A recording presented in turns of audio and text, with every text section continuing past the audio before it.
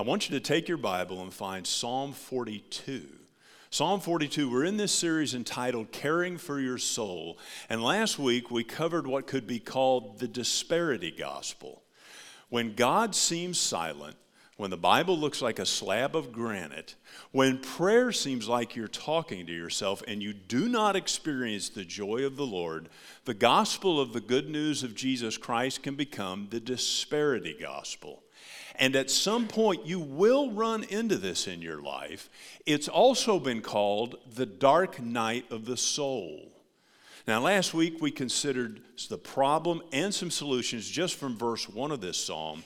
Today we'll dig into the first 6 verses of it as we consider this dark night of the soul. Let's read Psalm 42 beginning in verse 1. As the deer pants for the water brooks, so my soul pants for you, O God.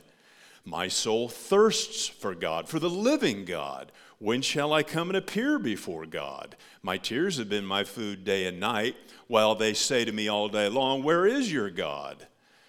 These things I remember, and I pour out my soul within me. For I used to go along with the throng and lead them in procession to the house of God with the voice of joy and thanksgiving and a multitude keeping festival. Why are you in despair, O my soul? And why have you become disturbed within me? Hope in God, for I shall again praise him for the help of his presence. O my God, my soul is in despair within me. Therefore I remember you from the land of the Jordan and from the peaks of Hermon and from Mount Mizar. Look above the chapter heading in your Bible. It should say a maskil, M-A-S-K-I-L, a maskil of the sons of Korah. The meaning of the word maskil is not certain. It may mean this psalm is didactic. In other words, it's a psalm meant to teach. But it's written by the sons of Korah, which is very significant. You find Korah in Numbers chapter 16.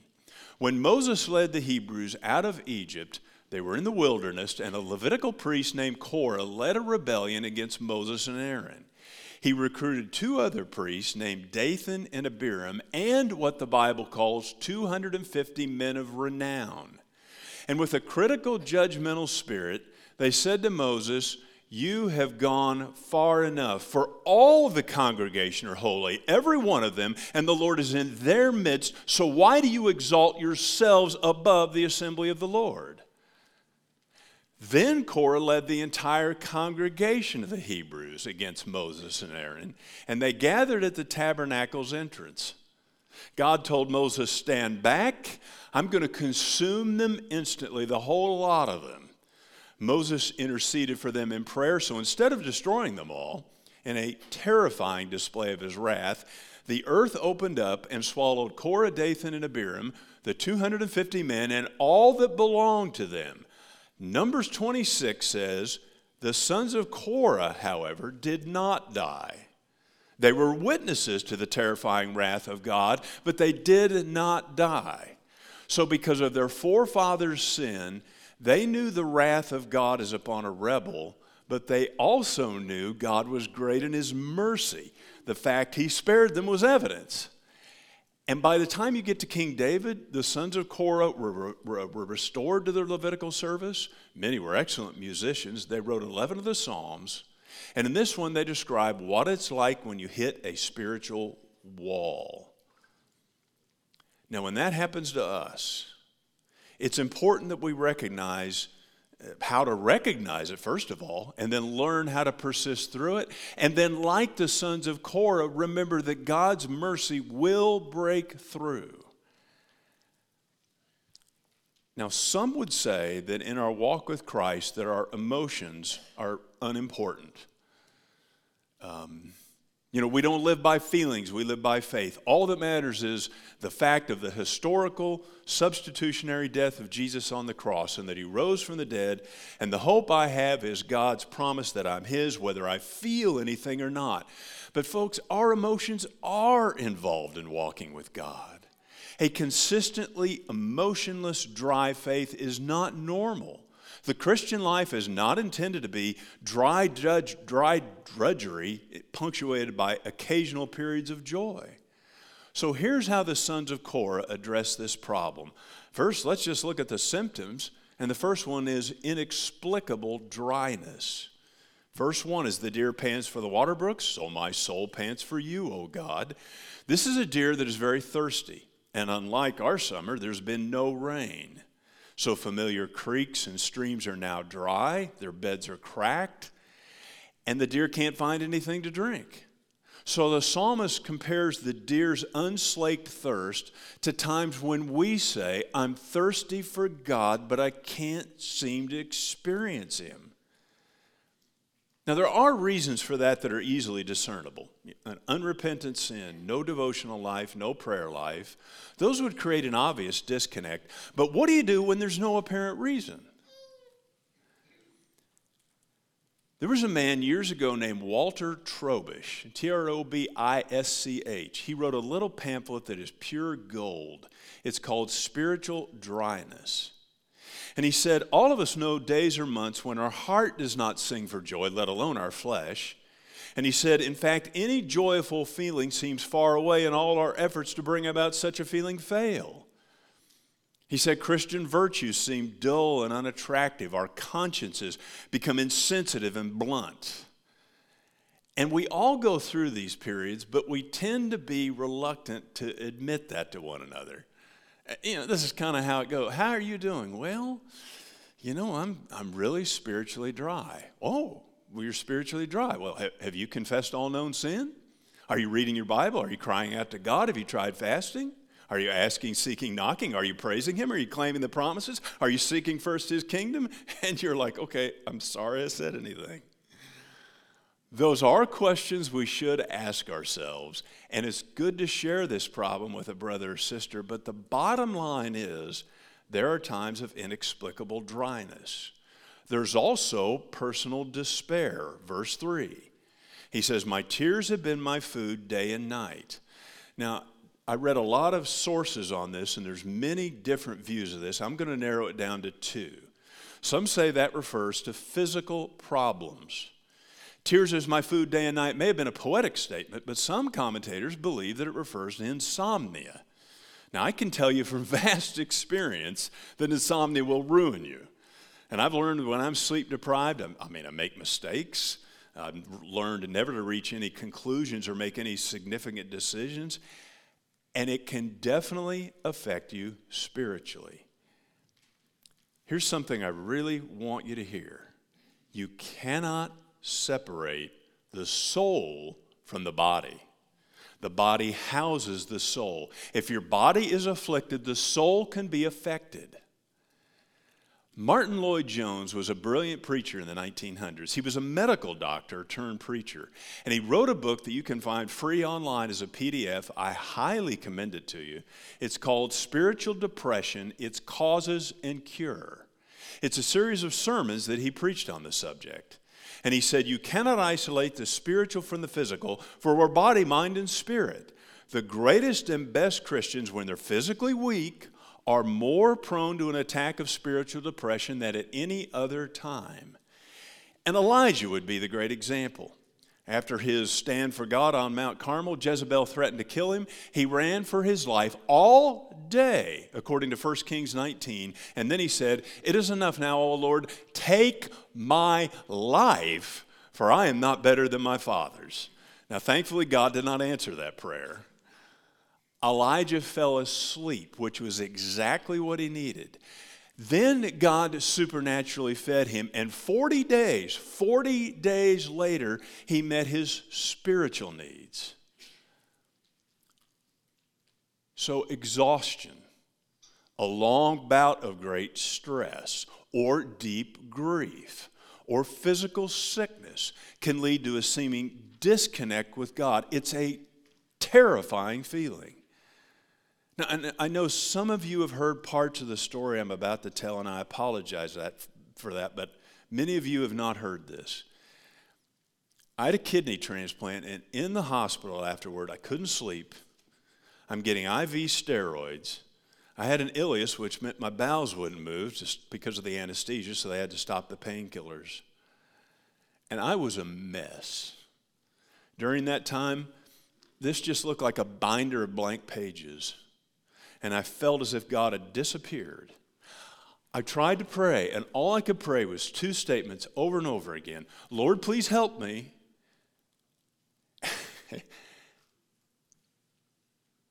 And Lord, if I'm not saved, would you save me?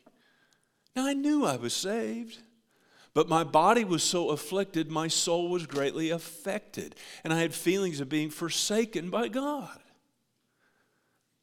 You may be spiritually dead just because you're tired in your work or tired of your work. There may be too much stress or strain in your life. You may have so many things on your plate that you have to do that are legitimate responsibilities that they just seem to grind you down to nothing, and you can't seem to connect with God. Yet the truth is, we need to flip that over. God may seem silent because you may need to exercise self-control. Lloyd Jones says some people who suffer from tiredness and lethargy, quote, do not control their appetites, their lusts, their passions, and their desires. He said a healthy diet and physical activities are, quote, the rules of life and living. So neglect in those areas could lead to spiritual dryness. So it could be physical problems, but those tears could also speak to depression. When you see in the Bible that Moses, Elijah, and Jonah say, Lord, take my life, you realize depression happens. Now, there are different levels of depression. I'm not a doctor. I'm going to stay in my lane this morning.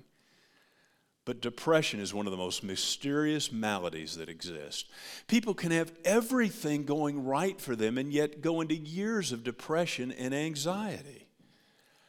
I had a bout with depression and anxiety for about a year after my transplant, which is not uncommon for a renal patient. They think it's due to the massive amount of new drugs you have to take, including steroids. But regardless, I went on Zoloft for a time, and it really helped me level out. And then after some time, I realized it was making me too placid, so I tapered off of it, and it did exactly what it was supposed to do. It helped me through a dark period. Now, I mention that for two reasons. Number one, I want you to know that me and many other pastors have experienced this. Depression and being spiritual don't often correlate, which is interesting. You read some folks and they say, man, if you're depressed, it's because you've got some kind of sin in your life. And I think, man, are you living on the same planet that I am? Charles Spurgeon, the Prince of Preachers, struggled with depression. If he struggled with it, I can and you can too. Now, there have been a few times when people come to me with this problem, and my first question is, have you been to a doctor for a physical? One person found out the issue was her thyroid. And a couple of people, no one here, I wouldn't tell this, and I wasn't trying to one-up them, but I said, have you seen a doctor and had a physical? And they said, I'm not going on a drug. That's not spiritual. Well, I just pulled out my old Zoloft bottle, which I kept there in my desk drawer for a reason, and said, you know, it doesn't have anything to do with being spiritual. There's nothing wrong. Now, hang in there, put your seatbelts on, because I know some of you are going to disagree with this. There's nothing wrong with taking medicine to get you through a period of depression. Now, some of you would strongly disagree with that. I respect your position. I really do. I hope you can respect mine. That's a Romans 14 issue. You may have a way of getting past those times. Good. Or like many people, you're saying, this sermon doesn't connect with me because I've never experienced this. Regardless, I think we can all agree on this. Some of what we call depression or discouragement is what Randy Alcorn calls homesickness for heaven. He has an excellent book entitled Heaven. If you want to know what heaven is like, read that book. Sometimes our spiritual deadness is just a symptom that we're not made for this world.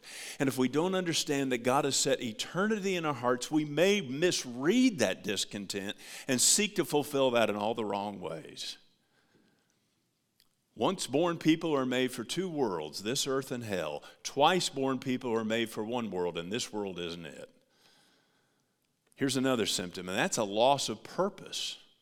The sons of Korah were worship leaders, and the author of this psalm was responsible at one time for leading temple music. Look at verse 4. He said, for I used to go along with the throng and lead them in procession to the house of God. 1 Chronicles 6:33 says the sons of Korah were organized by David for music. But then look at verse 6. He says, I remember you from the land of Jordan and from the peaks of Hermon, from Mount Mizar. Well, that's well north of Jerusalem. We don't know why he was there, but he certainly couldn't lead in temple worship. How does that relate to us? A company may have been sold or downsized, and one day you walked in and you were considered expendable. Maybe a spouse showed up one day and said, I'm done with this marriage, and you never saw it coming.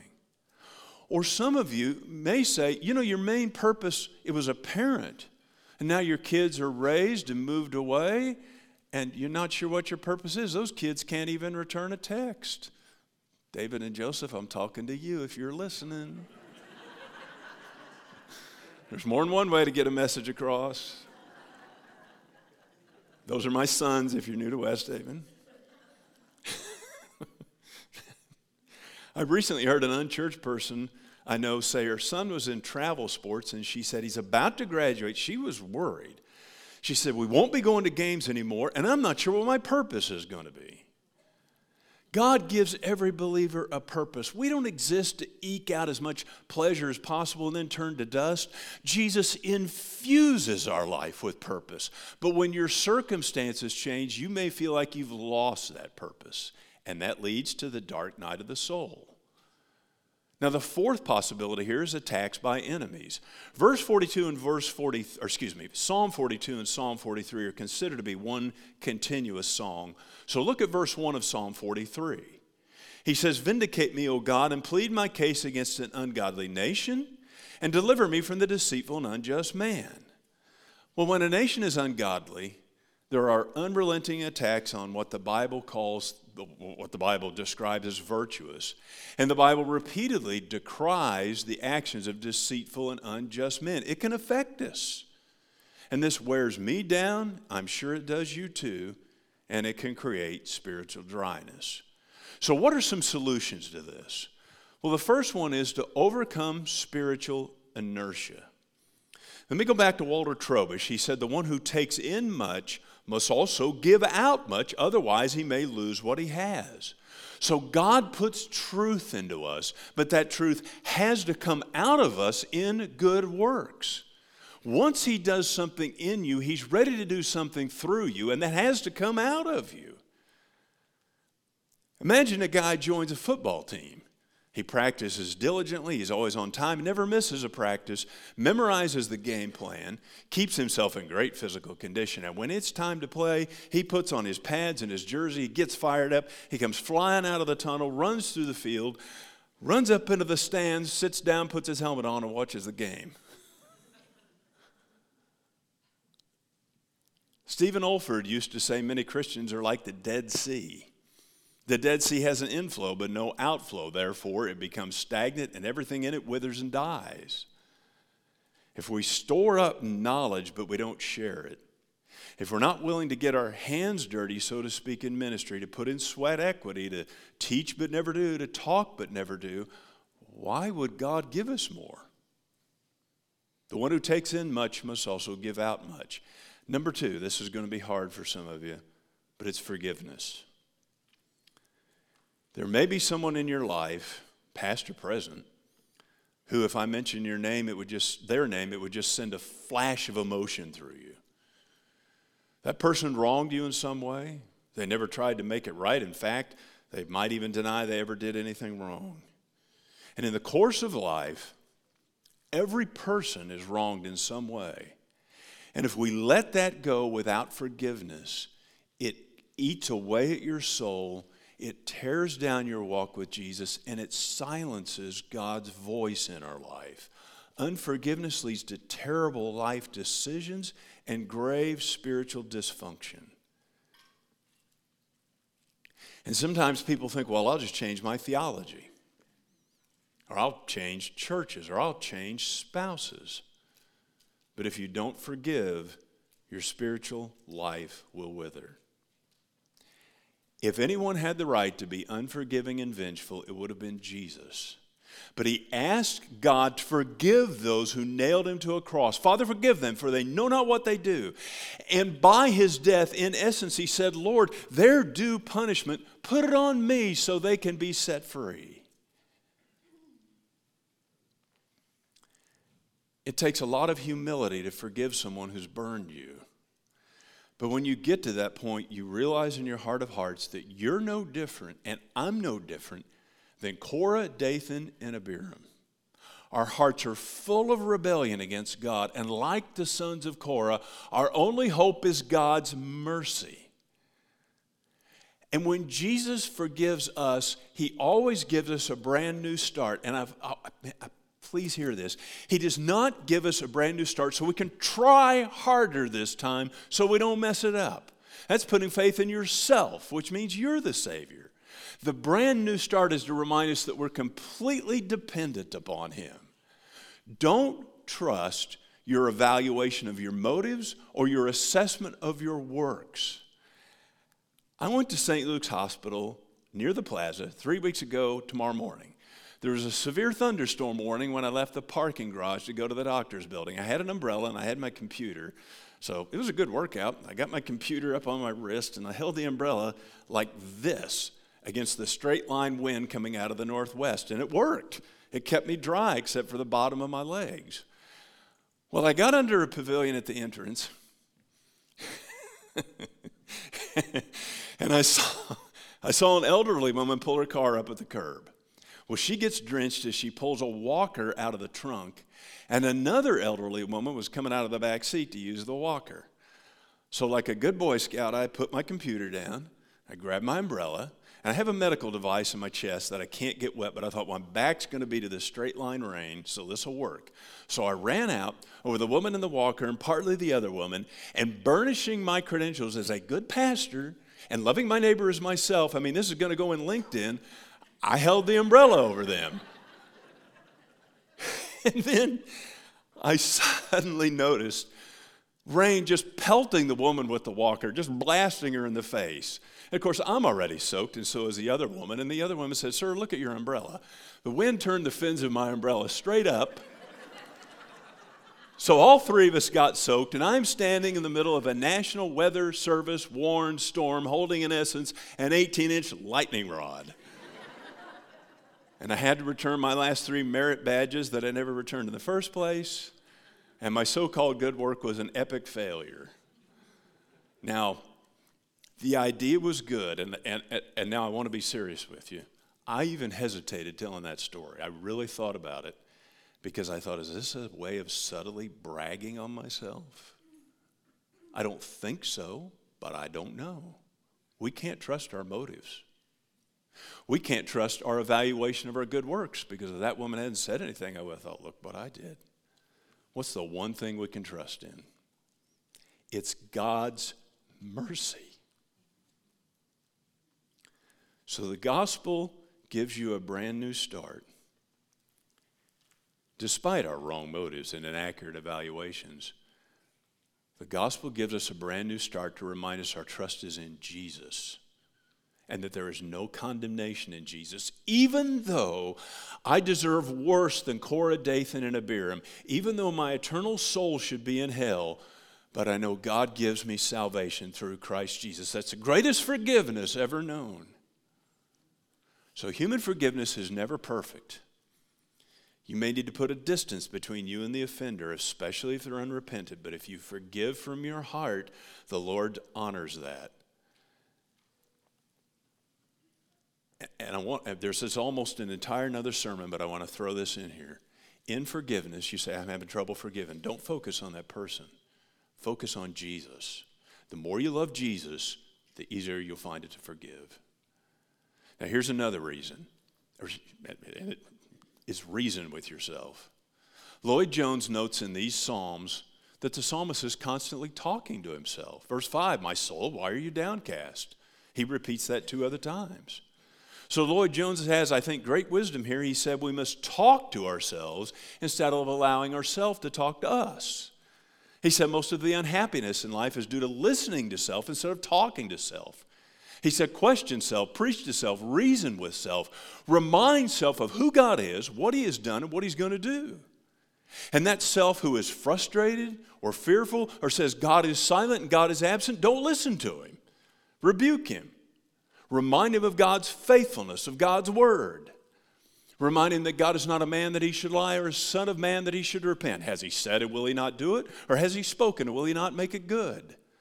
Remind your soul that the Lord's loving kindnesses indeed never cease. His compassions never fail. They are new every morning. Great is his faithfulness. Use God's word to reason with yourself. Fourthly, be present in corporate worship. Again, verse 4, he used to go along with the throng and lead them in procession to the house of God. After living and working in a world that we're not made for, gathering weekly reminds us that Jesus is greater than anything, more amazing than anyone. He alone is sovereign over everything, and that renews our joy and thanksgiving and love. Let's talk for just a minute about singing. I encourage you to raise your hand, shout hallelujah, clap after a song. Several of you have told me you feel like it, but you don't want to be the only one. Who cares? Express your love for him. And you may come in on a Sunday morning feeling terrible. And the last thing in the world you feel like doing is singing. What does it do to your discouragement? When you sit down and listen to a building full of loud and strong singing to Jesus, especially men. And I can tell you what it does. It blesses your soul. God built the need in each one of us for corporate worship, and our Western individualism will stifle our soul. If a person believes they can be a Christian without a church, here's a question. When you read the Bible, how do you know your beliefs are biblical? How do you know they're accurate? I mean, you can always be right in an echo chamber, but when you're in a class, your conclusions are tried and tested by other knowledgeable and mature folks. That's how it works. I taught systematic theology here twice. And in that class, there were 2 or 3 times where people pushed back. And I had to say, you know what? I'm wrong about that. You can't go it alone.